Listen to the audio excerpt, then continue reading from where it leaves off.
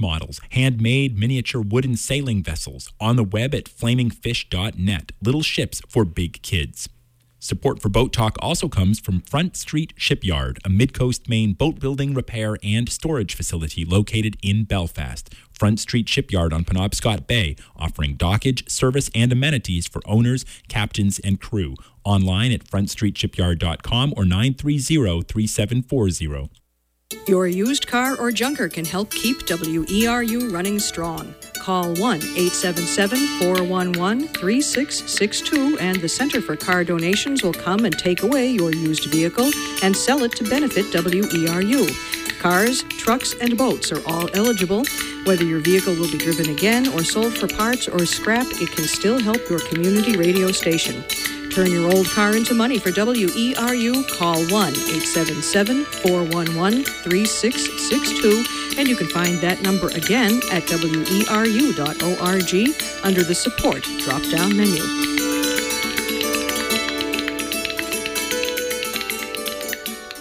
Support for WERU comes from Maine Boats, Homes, and Harbors magazine, covering Maine's boats, harbors, arts, and architecture since 1987.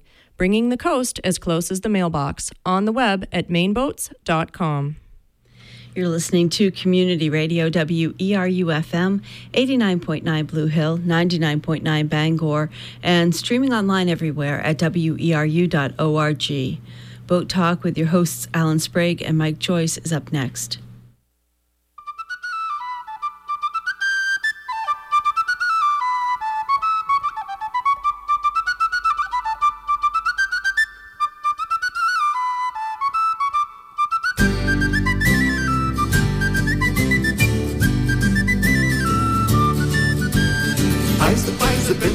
I survive and sail, sir. I survive the catch of fish and take some home to lie, sir.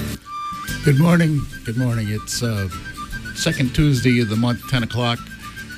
Time for Boat Talk here on Community Radio, WERU FM, Blue Hill, 89.9, 99.9 in Bangor, and all around the world at weru.org. My name is Alan Sprague. I'm one of the Rusty Anchors, along here with the other Rusty Anchor, Mike Joyce, here for Boat Talk. Boat Talk is a call-in show for people contemplating things naval. And Mike probably doesn't realize it, but Boat Talk has been given an award.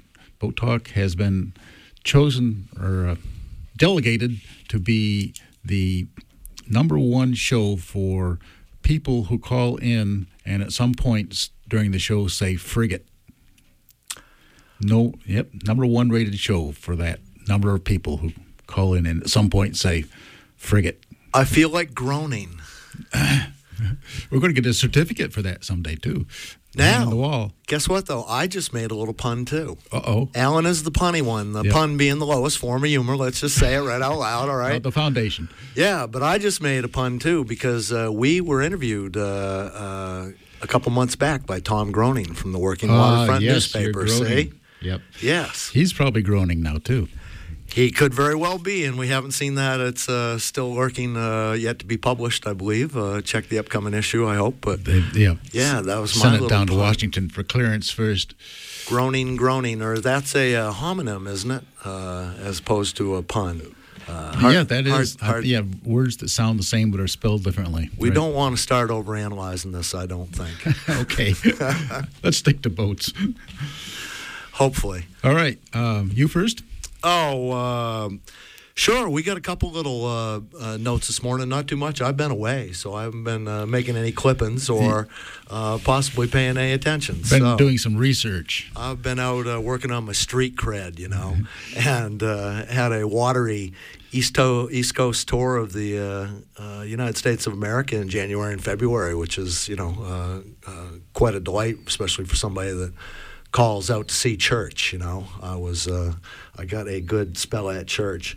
But anyway, we want to shout out to Wooden Boat Magazine this morning. It was 40 years ago this summer that John Wilson had just the balls, I would say, to start a magazine from a cabin without his telephone was nailed to a tree at the end of the driveway. Yeah, right. Okay, and the famous photos were of him running the magazine, sitting at the end of the driveway in a snowbank, talking to a telephone tree. And the magazine's turning 40 in July. It will be their 200 and what do we got here? 239th issue coming up in July. They're going to be celebrating, have a big party over there. Also want to shout out a couple people that are stepping down. Olga Lang's been the art director for like 30 years or so. Wow. And she's retiring, and so is the publisher, Carl Kramer, my friend Carl, is stepping down finally. And Carl has been, he's also helped start the Professional Boat Builder magazine, the IBEX Marine really? I didn't know that. confab that they have. And not to mention, I would say his highest achievement would be the family boat building challenge that they have at the wooden boat shows. Oh. Has spread the most delight. Yep. So right. Carl's getting done as publisher. He's been there since the mid-'80s or so. And a couple people moving on. But Wooden Boat Magazine about to turn 40, and John Wilson, I believe, still about as starry-eyed as ever. And the question being the great boat talk question: what messed you up about boats so much when you was a kid? And so anyway, maybe we'll talk to them in the future. But Wooden Boat turning 40 this summer. Pay attention; they'll be having a big party. All right. Yeah. The Maine DMR, Department of Marine Research, just issued some statistics on lobster landings last year, and it's kind of a mixed bag report, I guess we'll call it. They did pretty well. They got the second highest number of pounds of lobsters were landed last year. 125 million pounds of lobsters. That's a lot of lobsters were landed. The price per pound went up also slightly last year, 20 cents per pound, but unfortunately the bad news is that the price a pound is still the second lowest it's been since 1995.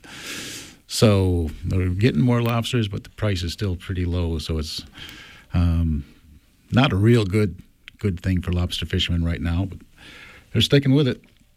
And in this report also I had a little chuckle. They noted that 613 people in Maine have been landing periwinkles last year. Interesting, a little niche fishery. Yeah. I didn't realize they kept track of that. You try to slay a mighty periwinkle on February. I think periwinkles fall into that category of food where you spend more calories than you get. Could be. Now, I had my little tugboat tour of the East Coast this January and February. I had a couple of interesting perspectives on the fishing industry. This started with a fishing boat coming into the dock in Gloucester, Massachusetts, and we met the captain down there, and he fixed us up with these boats. So he was just in from George's Bank with 55,000 pounds of haddock, cod, hake, flats, whatevers. And got to watch the unloading of the boat and the cycling of the crew and the whole operation there, which was pretty interesting. And to watch those fish come into Gloucester and all those people jump too. And then to run around downtown Gloucester with Captain Steve and a bunch of dead fish. And walk into different places, restaurants and bars, and walk in like heroes going, hey, guess what that was kind of fun. It was an interesting little view of the fishing industry, though. And then down in Port Canaveral, Florida, got to spend some time on a shrimper down there out of North Carolina. They fished 2 nets off either side of the boat. And they were headed down to the Florida Keys. They're going to be out there shrimping for a month. Okay. Wow. Yeah, and here's the thing. Sustainability was the big buzzword in all these places. And that's how the Maine lobster industry is trying to brand itself nowadays, sustainable.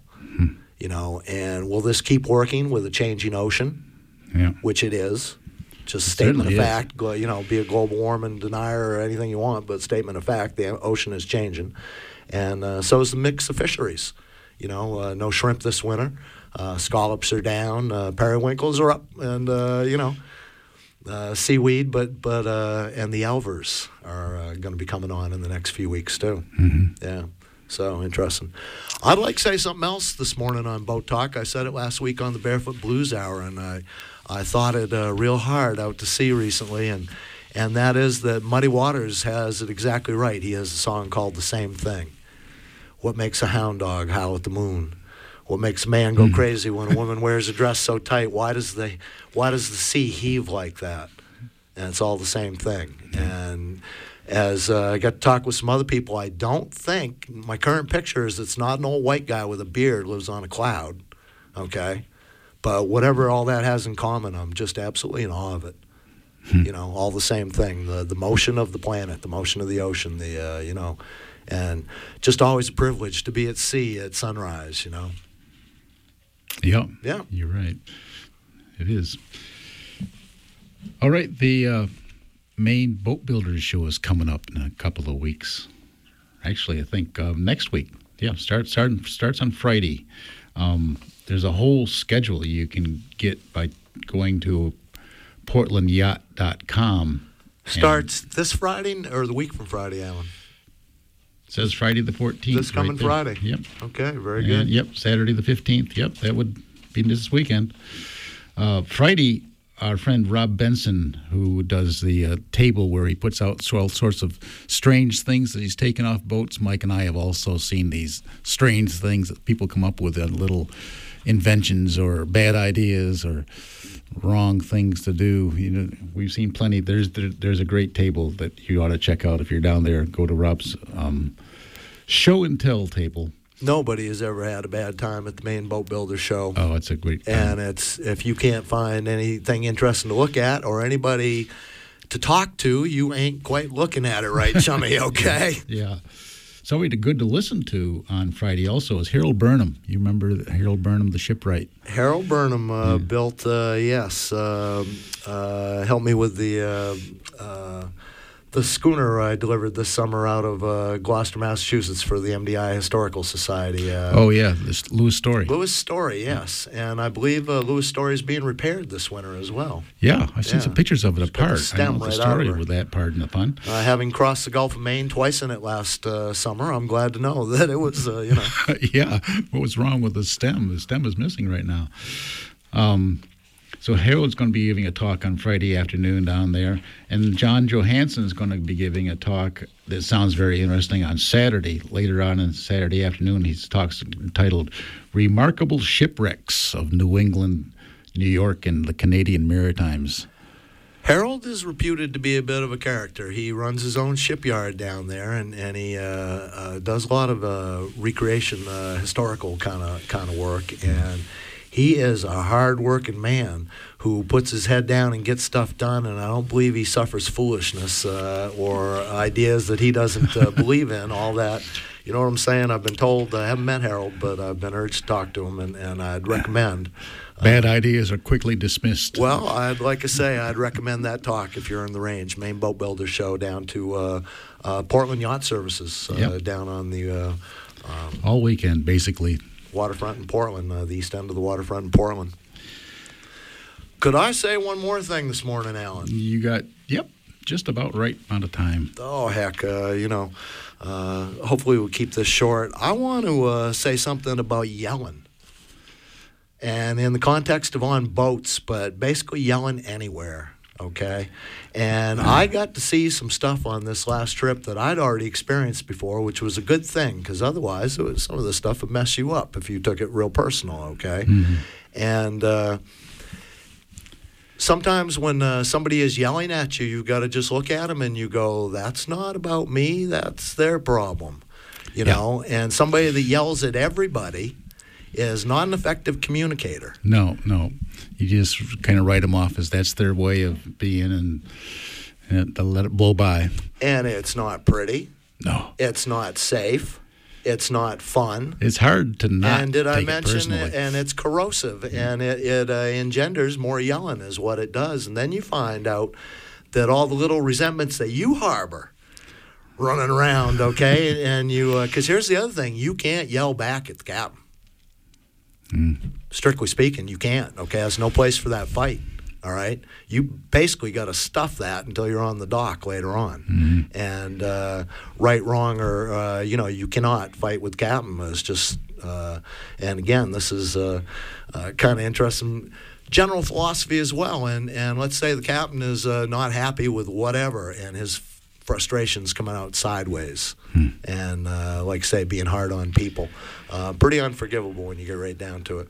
And again, it's not pretty, it's not safe, and it's not fun. Yeah, should be on your resume though. And it makes you want to yell at other people, which is again, the only time, in my view, you get to yell on a boat is when you want somebody's attention. Or sometimes if we're laughing real hard. You see it sometimes in racers, too, which I don't think is necessary also. But yeah. Well, and danger can be alerted, but again, has to be carefully managed. And communication is everything, communication and trust. Yeah. And again, it is corrosive on that. So, got to see some of that, too. Yeah. So, we're ready for our guest call. We're going to be talking with Rob Stevens. Rob is a shipwright down in southern Maine who is now involved with making a replica of the Virginia. We're going to talk about the name Virginia, but Virginia is the first ship. Had to be very careful and say ship built in the state of Maine, probably in North America. So let's go right to Rob. Good morning, Rob. Welcome to Boat Talk. Morning. How are you? I'm good. How are you? Oh, pretty good. Well, Mike and I are interested in hearing about the Virginia, but why don't you start by giving a little bit of history of where and why it was built? Well, first of all, to deal with the name is we're standing in Northern Virginia. They were lost, Rob. Not lost, just arrogant. This was Northern Virginia. The French would call it New France. The Spanish would call it Northern Florida. And the Spanish were probably the Spanish had the Pope on their side because he gave this half of the earth to the Spanish. So at least he had the Pope on their side. But at the same time as Jamestown, there was a northern colony established at the mouth of the Kennebec River. And they came here to get rich. They were, going to, find all the cities of gold or the gold mines and the Northwest Passage and what have you, sassafras to cure syphilis. And among other things they did was they built a boat, not as a means of escape, but they built the boat, for exploiting the resources here. And in fact, the colony sent a load of mast timbers back to England in the 1 year or 1 year plus time period that it was here. But they built this little 30-ton, and a ton is a size of a barrel. It's sort of like. You talk about a barrel, a hogshead, a butt, a ton. A ton was 252 gallons, and the ton was how the king's taxman taxed your boat. Is he would measure the keel and the beam and the depth and figure out how many of these barrels called tons would fit, and that's how he taxed the boat. And knowing that the boat was a pinnace for us was of not much use because anything from a ship's boat to the Kalmar nickel are pinnaces. But knowing that she was 30 ton, the way I always say it is you could go up and down the coast and say you want a 36-foot lobster boat. Well, they won't look exactly alike, but everybody will look at them and know they're a Maine lobster boat. So that was a useful piece of information on the designing of it. Can we stick with the history for a minute or two, Rob, before we get to building the actual boat here? Sure. These people showed up in 1607 here in the middle of the summer, and in August, and they weren't quite ready for what happened to them in the winter. But by December, the way I read it, half of them had already headed home. And yeah, they arrived in two ships, and come December, they sent half back. In fact, that was the mast went back in that second boat that left in December, and they sent them back there with not even enough food. There wasn't enough food to spare, and one of the reasons we even know about this is they were given permission to sell their supplies if they had to, and they sold their supplies in the Azores, and the Popham family sued the captain for having done that. And so we have the court record with the various just common sailors saying that they had been at the colony here in Maine and witnessed the captain being given permission to sell the supplies if need be. And a few people died on the return trip. In part, they say because they weren't cleaned. Huh. Now, when they landed, too, they found the natives to be a little bit wary.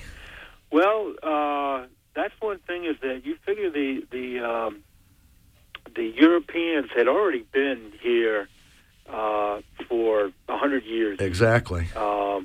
And they were always kidnapping natives.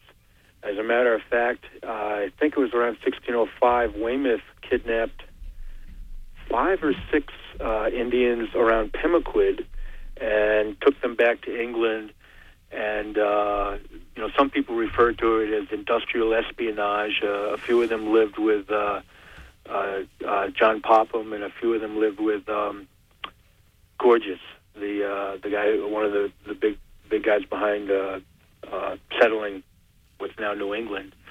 And 2 of them, unfortunately for them, actually were sent back a short while before the Popham colony to start the Popham colony, but that boat got captured by the Spanish, and those poor 2 Indians ended up as slaves in Spain. And the Popham colonists themselves brought one back with them, a person named Skidwaris, who had lived, I think, with John Popham, and so he was sort of the go-between between the natives and the colonists. But I would think that this habit of kidnapping people might not make your new neighbors that friendly.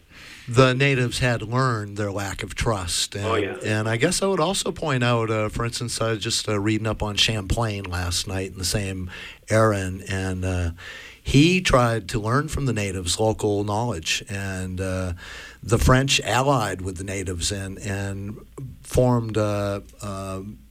they both got something out of the relationship and built trust. And so it didn't have to be done that way, but the English were, as you say, they came here to get rich. They were looking for gold and sassafras. They were exploiters. Yeah. And the Indians got that right away. Yeah. My limited knowledge of history seems that the French treated the Native Americans better than the English or the Spanish did. They more incorporated them into their lives. Oh, huge, Rob, and the great example I'd like to point out, too, and maybe a shout-out to my friends Renee and Janine this morning, 2 delightful Acadian ladies I rode back on the plane from Florida with, and these ladies know their history. And, again, the most successful native, settler relations were the Acadians at the top of the Bay of Fundy here. Yeah. Yep. And they didn't compete for diking those salt marshes with the Indians, and they intermarried and they traded. And when the Acadians got dispossessed, a lot of them run away and were sheltered by the natives. Really? Yeah. Yeah, and again, they successfully allied and learned to trust each other, and again, didn't exploit the same things. Yeah. So it could have been can be done a little different. Fascinating is in the journal. That was written by one of the people when they were in the Popham colonies, is when they were approaching Maine, probably off of Nova Scotia, I believe. On 2 separate occasions, they met Biscay shallops, and when the shallops got near, it turned out they were completely crewed by Indians. And one of them, the Indians, spoke some French.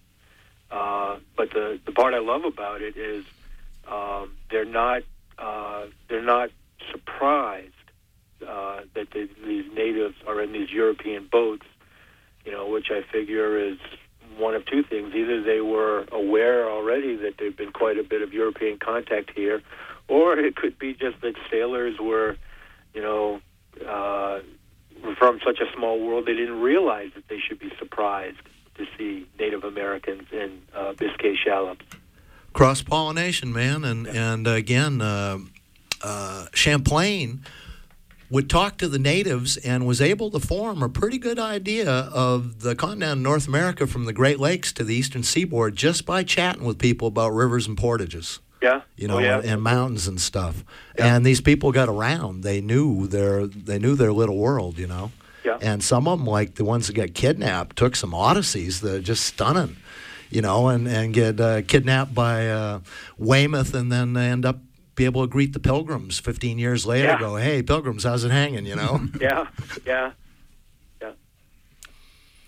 So anyway, let's get back to Bath and the Virginia. Whose idea to build this boat the second time, Rob? Well, it's like a lot of these projects. Just some local people, just in love with boats, and we definitely, they had a tie here. And, got together, Bud Warren and John Bradford and Jane Stevens and a number of people were all excited and worked.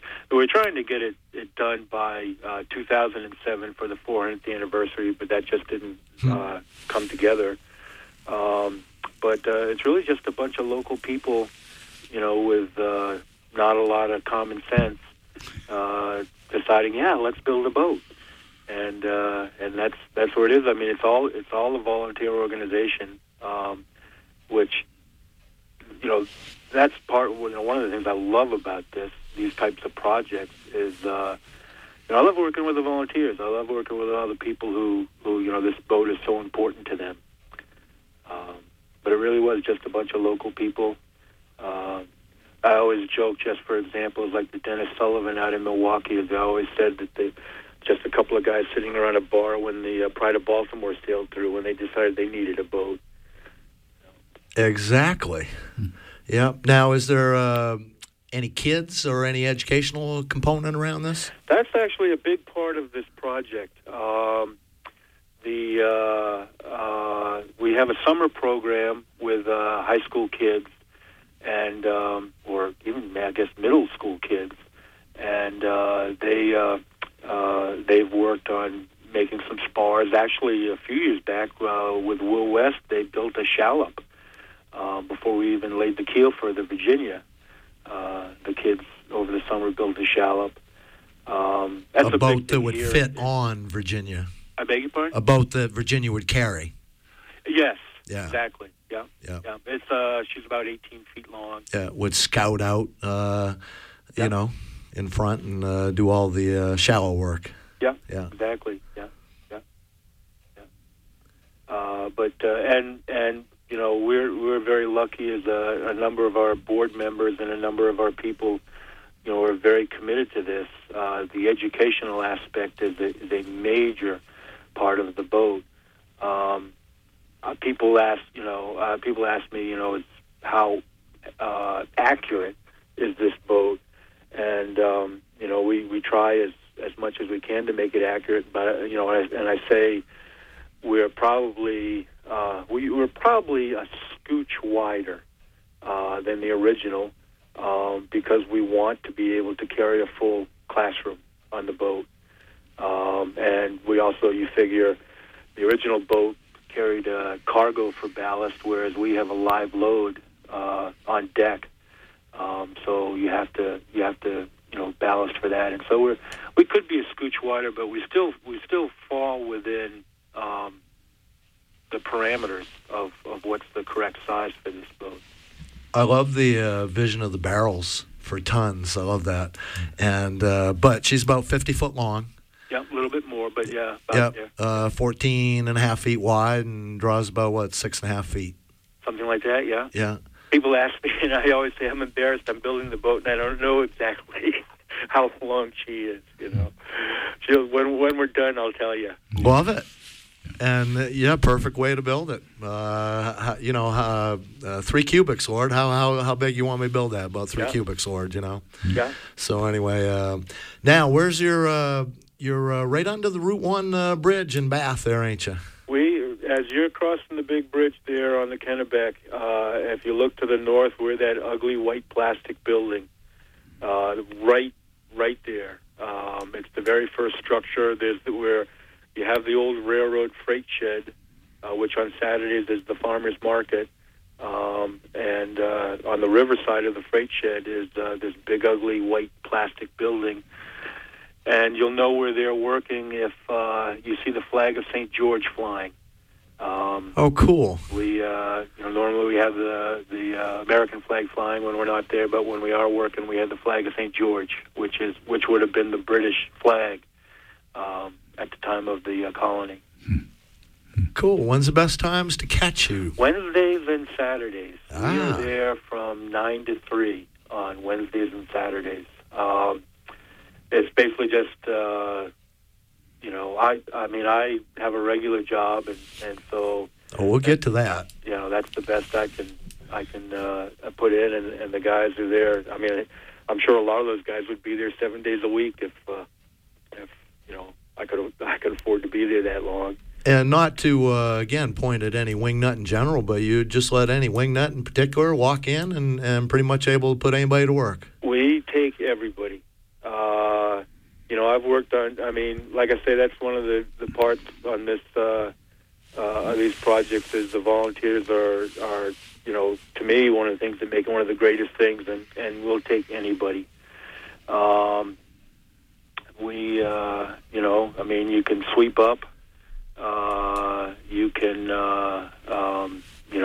if you're probably a lot of guys out there are better carpenters than I am, and anything in between, we will take it. So, Rob, are you going to put any sort of ballast in the inside of this? Well, we will have the exterior lead keel, and we'll just have a tiny bit of ballast in the interior to get it to float on our lines. Did the original have a lead keel? No. No. You figure? I mean, what a waste of money. Their ballast is going to be their cargo. Right. No, it's sort of a shame. I'd love to build a boat to the best of our knowledge, exactly as it was. Because as some captains say to me, the way they're designed to meet the Coast Guard stability rules, they just don't feel like they should. That was sort of the fun thing about one of the other projects I was involved on with the Viking ship, and not being Coast Guard inspected or what have you, we could build that to the best of our knowledge to what that should have been, and see how she handled. It's interesting. So you think perhaps that the Coast Guard is making the boats a little, deeper than they need to be just for stability's sake? Well, I'm just going to say they're making them safer. I mean, you figure it really goes back to the American public. Basically what we've told the Coast Guard is that the absolute priority is you return with everybody you set off with, and we don't care if that bankrupts the business, the schooner, what have you. Safety is right now. That's our biggest thing, and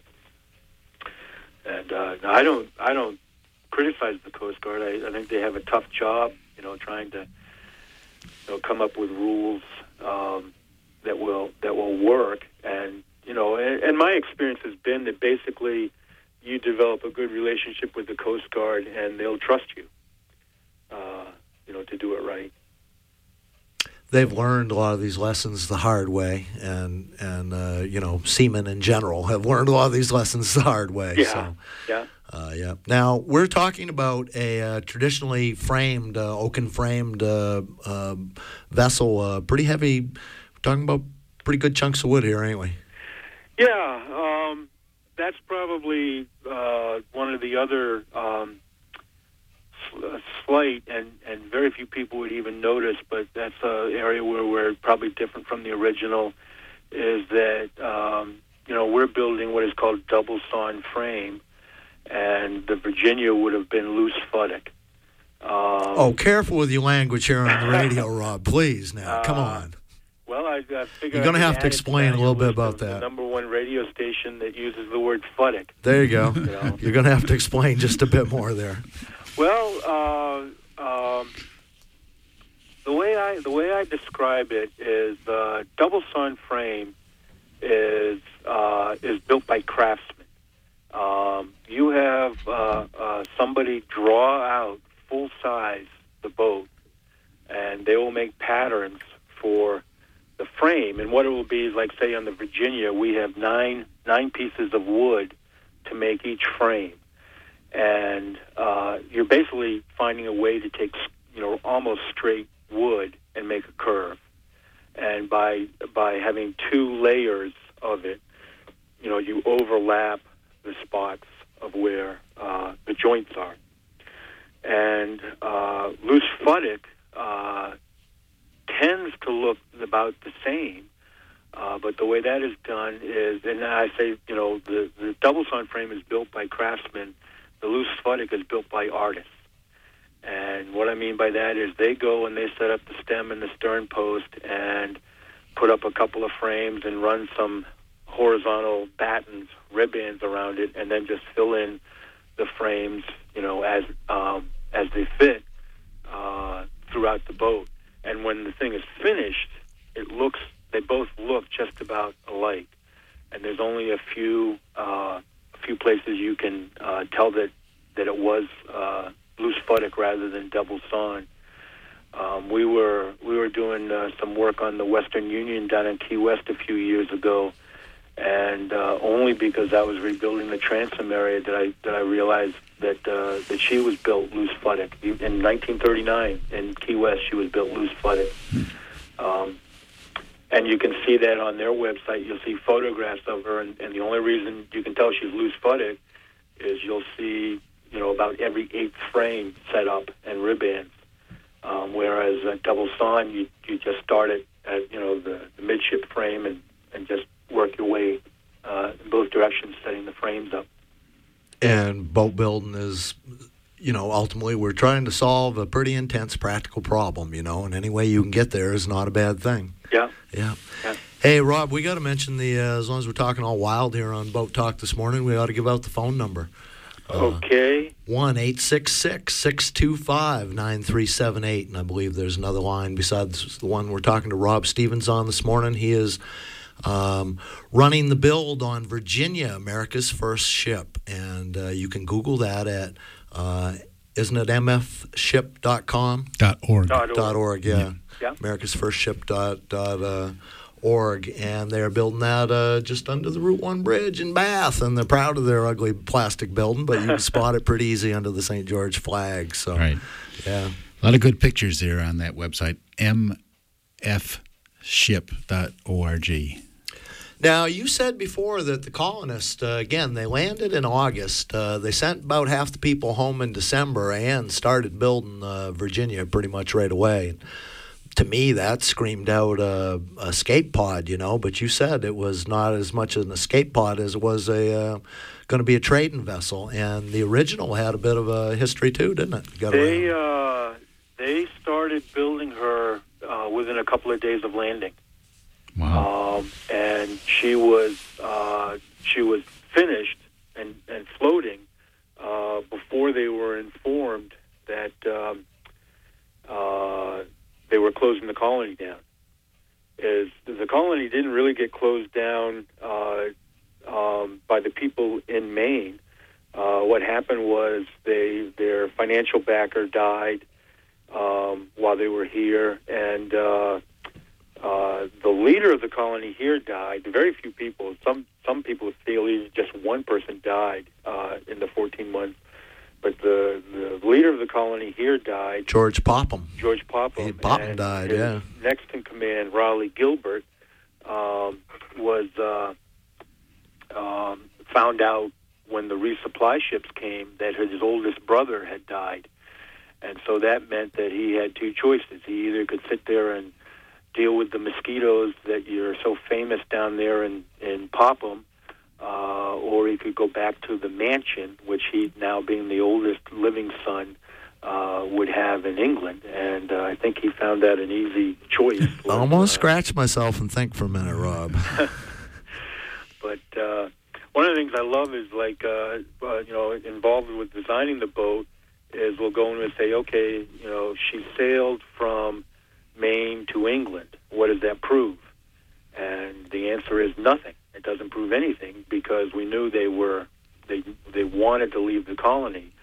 But some of the same people a few months later then sailed her from England to Jamestown, which proves that it was a boat that people would be willing to cross the Atlantic and decided just to escape. Yep, proven ship. We have a phone call, Rob, so let's go to that and see what we have here. Good morning. Welcome to Boat Talk. Good morning. You're welcome. Welcome to Boat Talk.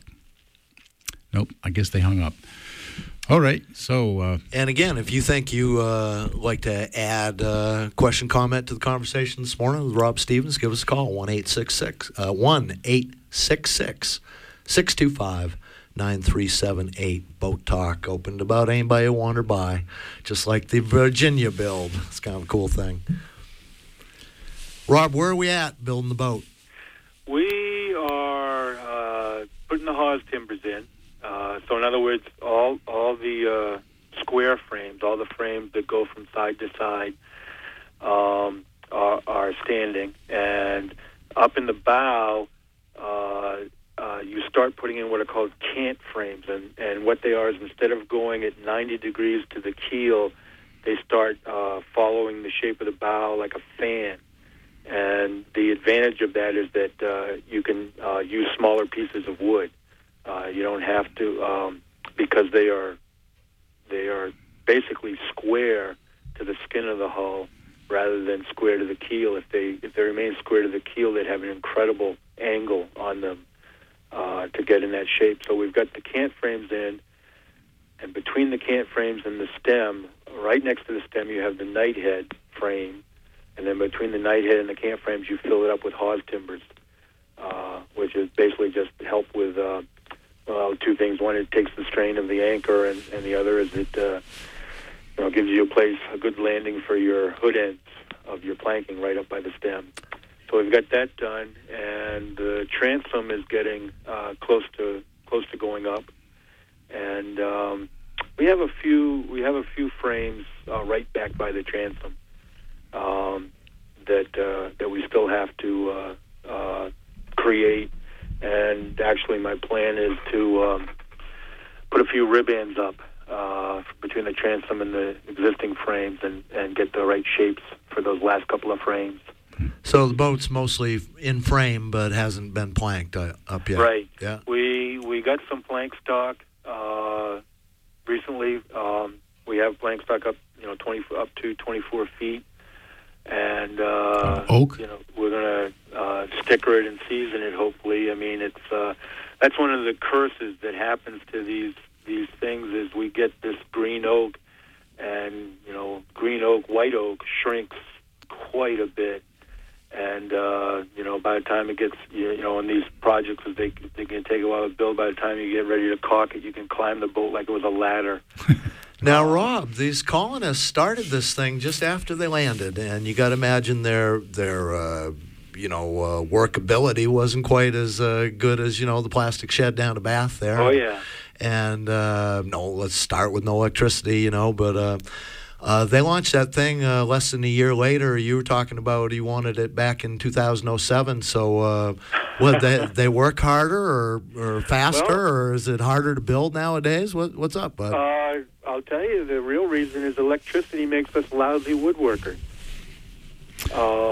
Because if you think about it, before electricity, let's say you were the laziest person ever born, and you were working in a shipyard. You better know how to sharpen your axe. You better know how to take a bevel, and you better know how to swing that axe and cut right to your line, because it's only your muscles that are going to remove that wood. Whereas nowadays, when we get somewhere near where we're supposed to be, and we get out the power planers, and we make all this noise, and we have this big pile of shavings around us, and everybody thinks, oh, look, they're working so hard, look at all that noise, look at all that shavings. Well, if we we're better at measuring and cutting right to the line, we wouldn't be doing all of that. In some ways, they worked harder than us, and they valued their labor more. I'm not sure that they worked harder. I guess they probably worked smarter. And I mean, and the problem is that it's like I feel that it's the day you start building a boat, you know how to do it, and it'll take you the rest of your life, and you still don't know how to do it. I mean, I'm learning every day on how to build a boat. And I mean, you figure, I can't say for sure about well, actually, I'm going to make a guess. We actually know the name of the shipwright who built the boat, and I think that's unusual. That name, they bothered to record the name of the shipwright. And so the feeling is, and also the fact that, the journal says that within days of landing, they started building the pinnace, makes you think that they went over planning to build the boat. And they must have known, definitely that the wood was there. And so maybe they sent a number of shipwrights over. And, the advantage I always say is, these early guys, was that when you went to work, you worked with a number of other guys, and a quarter of them had been building boats for 40 years, and a quarter of them had been building them for 30, and a quarter for 20. And so not only you were learning from people who had done this, but you were learning from people who had learned from people. I mean, it was just a constant, resource, for the people who knew how to do these things and get them done. And I think that's why, if you look at the records, their work hours were not necessarily that much greater than ours. I mean, a lot of the things I'm seeing, when you subtract out how much time they were allowed for lunch and dinner or what have you, they were working 9.5 hours a day. Yeah. They were working 9.5 hours a day, and they were probably working half day, or these guys are probably working all day, Saturday. So, but you figure, also, I mean, the amazing thing is, if you think about it, if they sent half the colonists back in December, that left 50 people, and these 50 people, built this boat and built some form of colony. I mean, the archaeologists have found the remains of a number of structures. They found the evidence that some form of wall, I mean, not the stone wall seen on the map, but some form of wall was dug around it, and they had to get their food, and they had to go find those cities of gold that were obviously just up the river. And they also had to wonder, why is it so damn cold? Because they thought the climate was going to be a little bit more hospitable at this latitude, and it wasn't. So they're a little taken by that. Yeah. Hey, speaking again with Rob Stevens this morning, and we got to apologize. When the phone rings here, the other line does not pick up right. We're getting phone calls, but she only gets a dial tone when she picks it up, so I apologize this morning. But we're doing good with Rob. Rob, you've got your own business down in Phippsburg, don't you? I have a little shop down in Hermit Island in Phippsburg, but I end up, like I say, little. I mean, I end up traveling most of the time.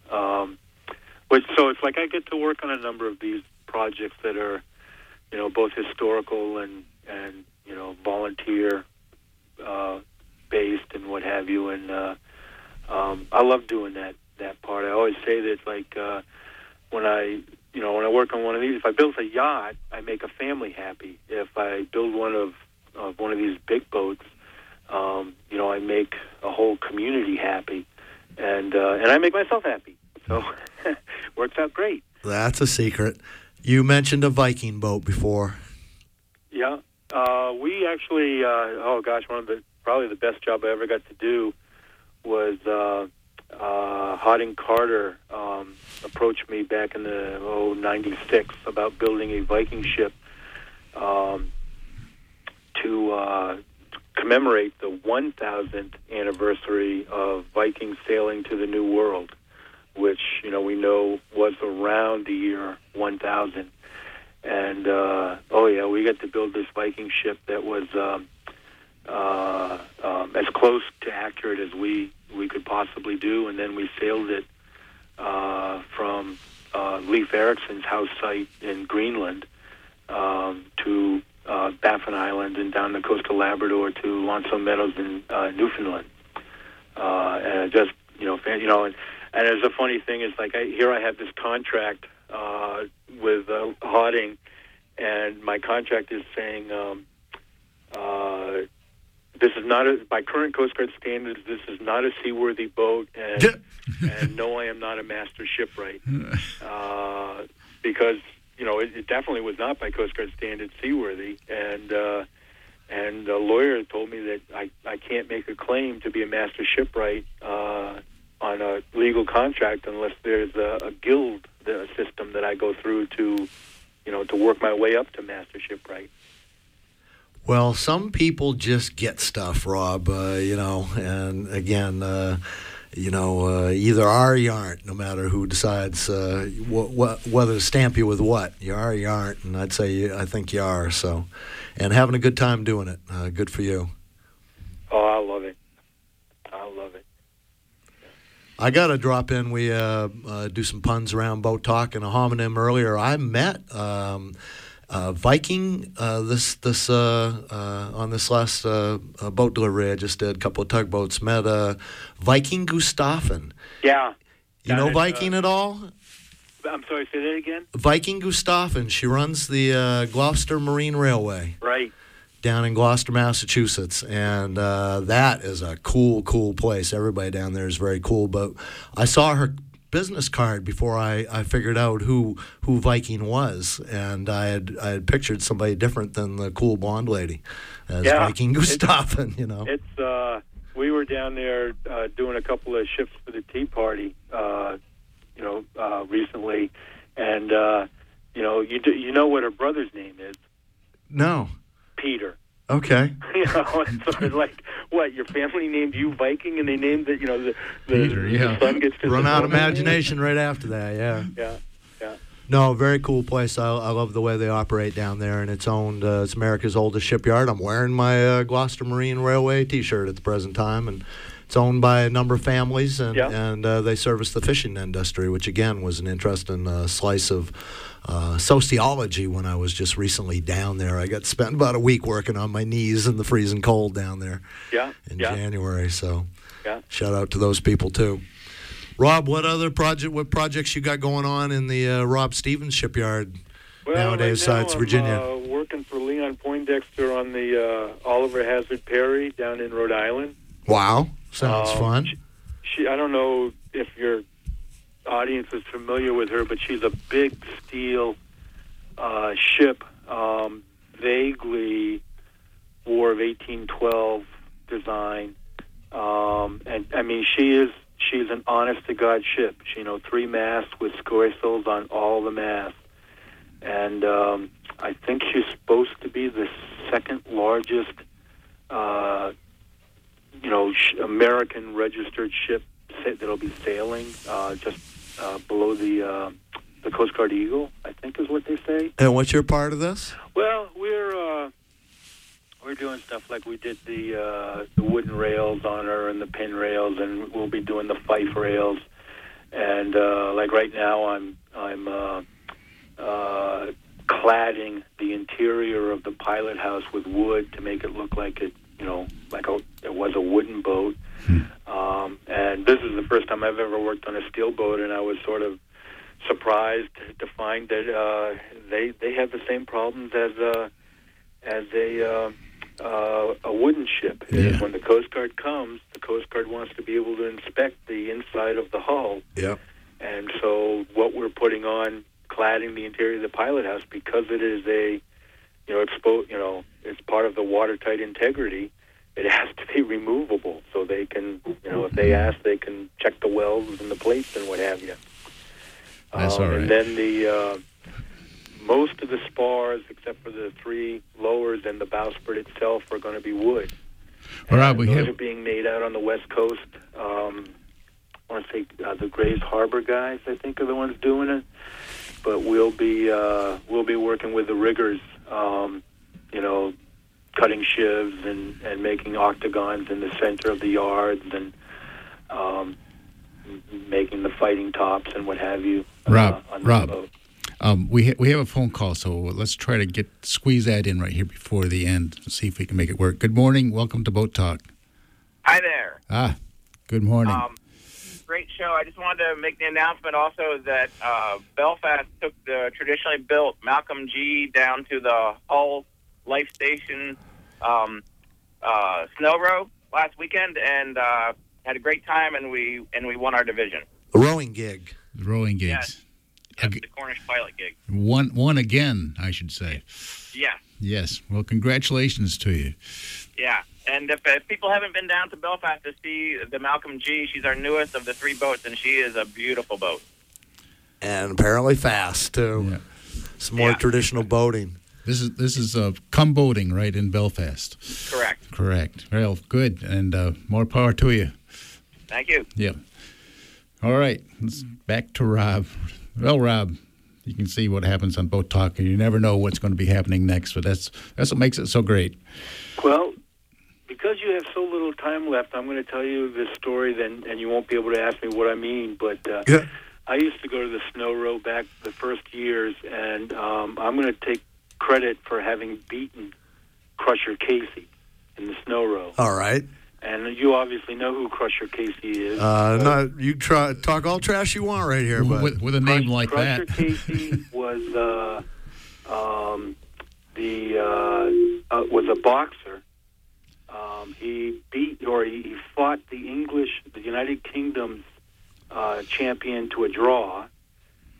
He was also a rower, and by himself he beat the Nova Scotian team in just a borrowed old leaky dory in Boston.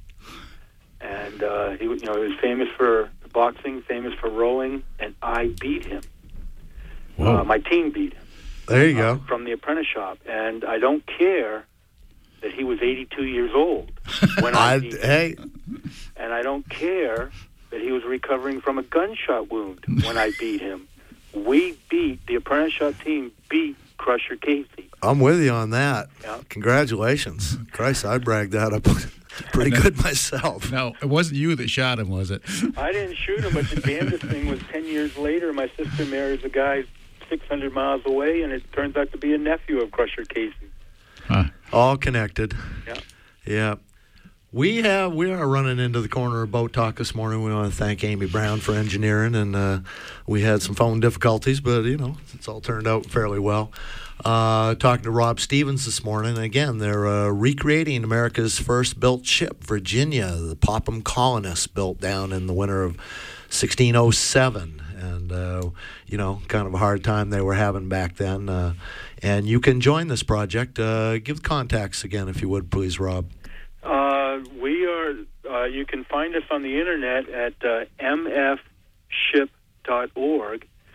and we're on Facebook, and you can just come by on Wednesdays and Saturdays from 9 to 3, and we are there. It's all volunteers, and we're there Wednesdays and Saturdays working on it, and hopefully maybe in the summer we might even be working on it more than that. Too cool. Very good, Rob. Been good talking to you. Well, I appreciate you giving us the publicity. All right, thank you. Playing the music, Alan. Yep, about time for us to wore it out. Shove off and make room for Rich Hilsinger coming up next year on Community Radio, WERU-FM Blue Hill. I survive that builds a boat, and I survive that sails her. I survive that catches a fish and takes them home to Lizer.